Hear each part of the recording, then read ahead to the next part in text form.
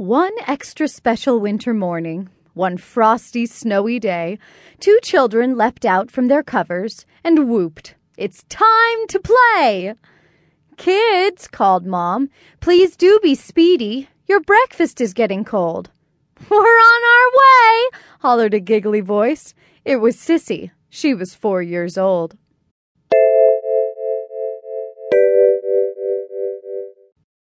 The ceiling rumbled. The staircase shook. Rowdy racers tagged their seats. Young voices chattered of fun and adventure. A day filled with surprise and treats. The children gulped and slurped their milk.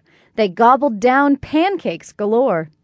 Big Brother belched and grabbed his belly. He said, "Oh, I can't eat any more."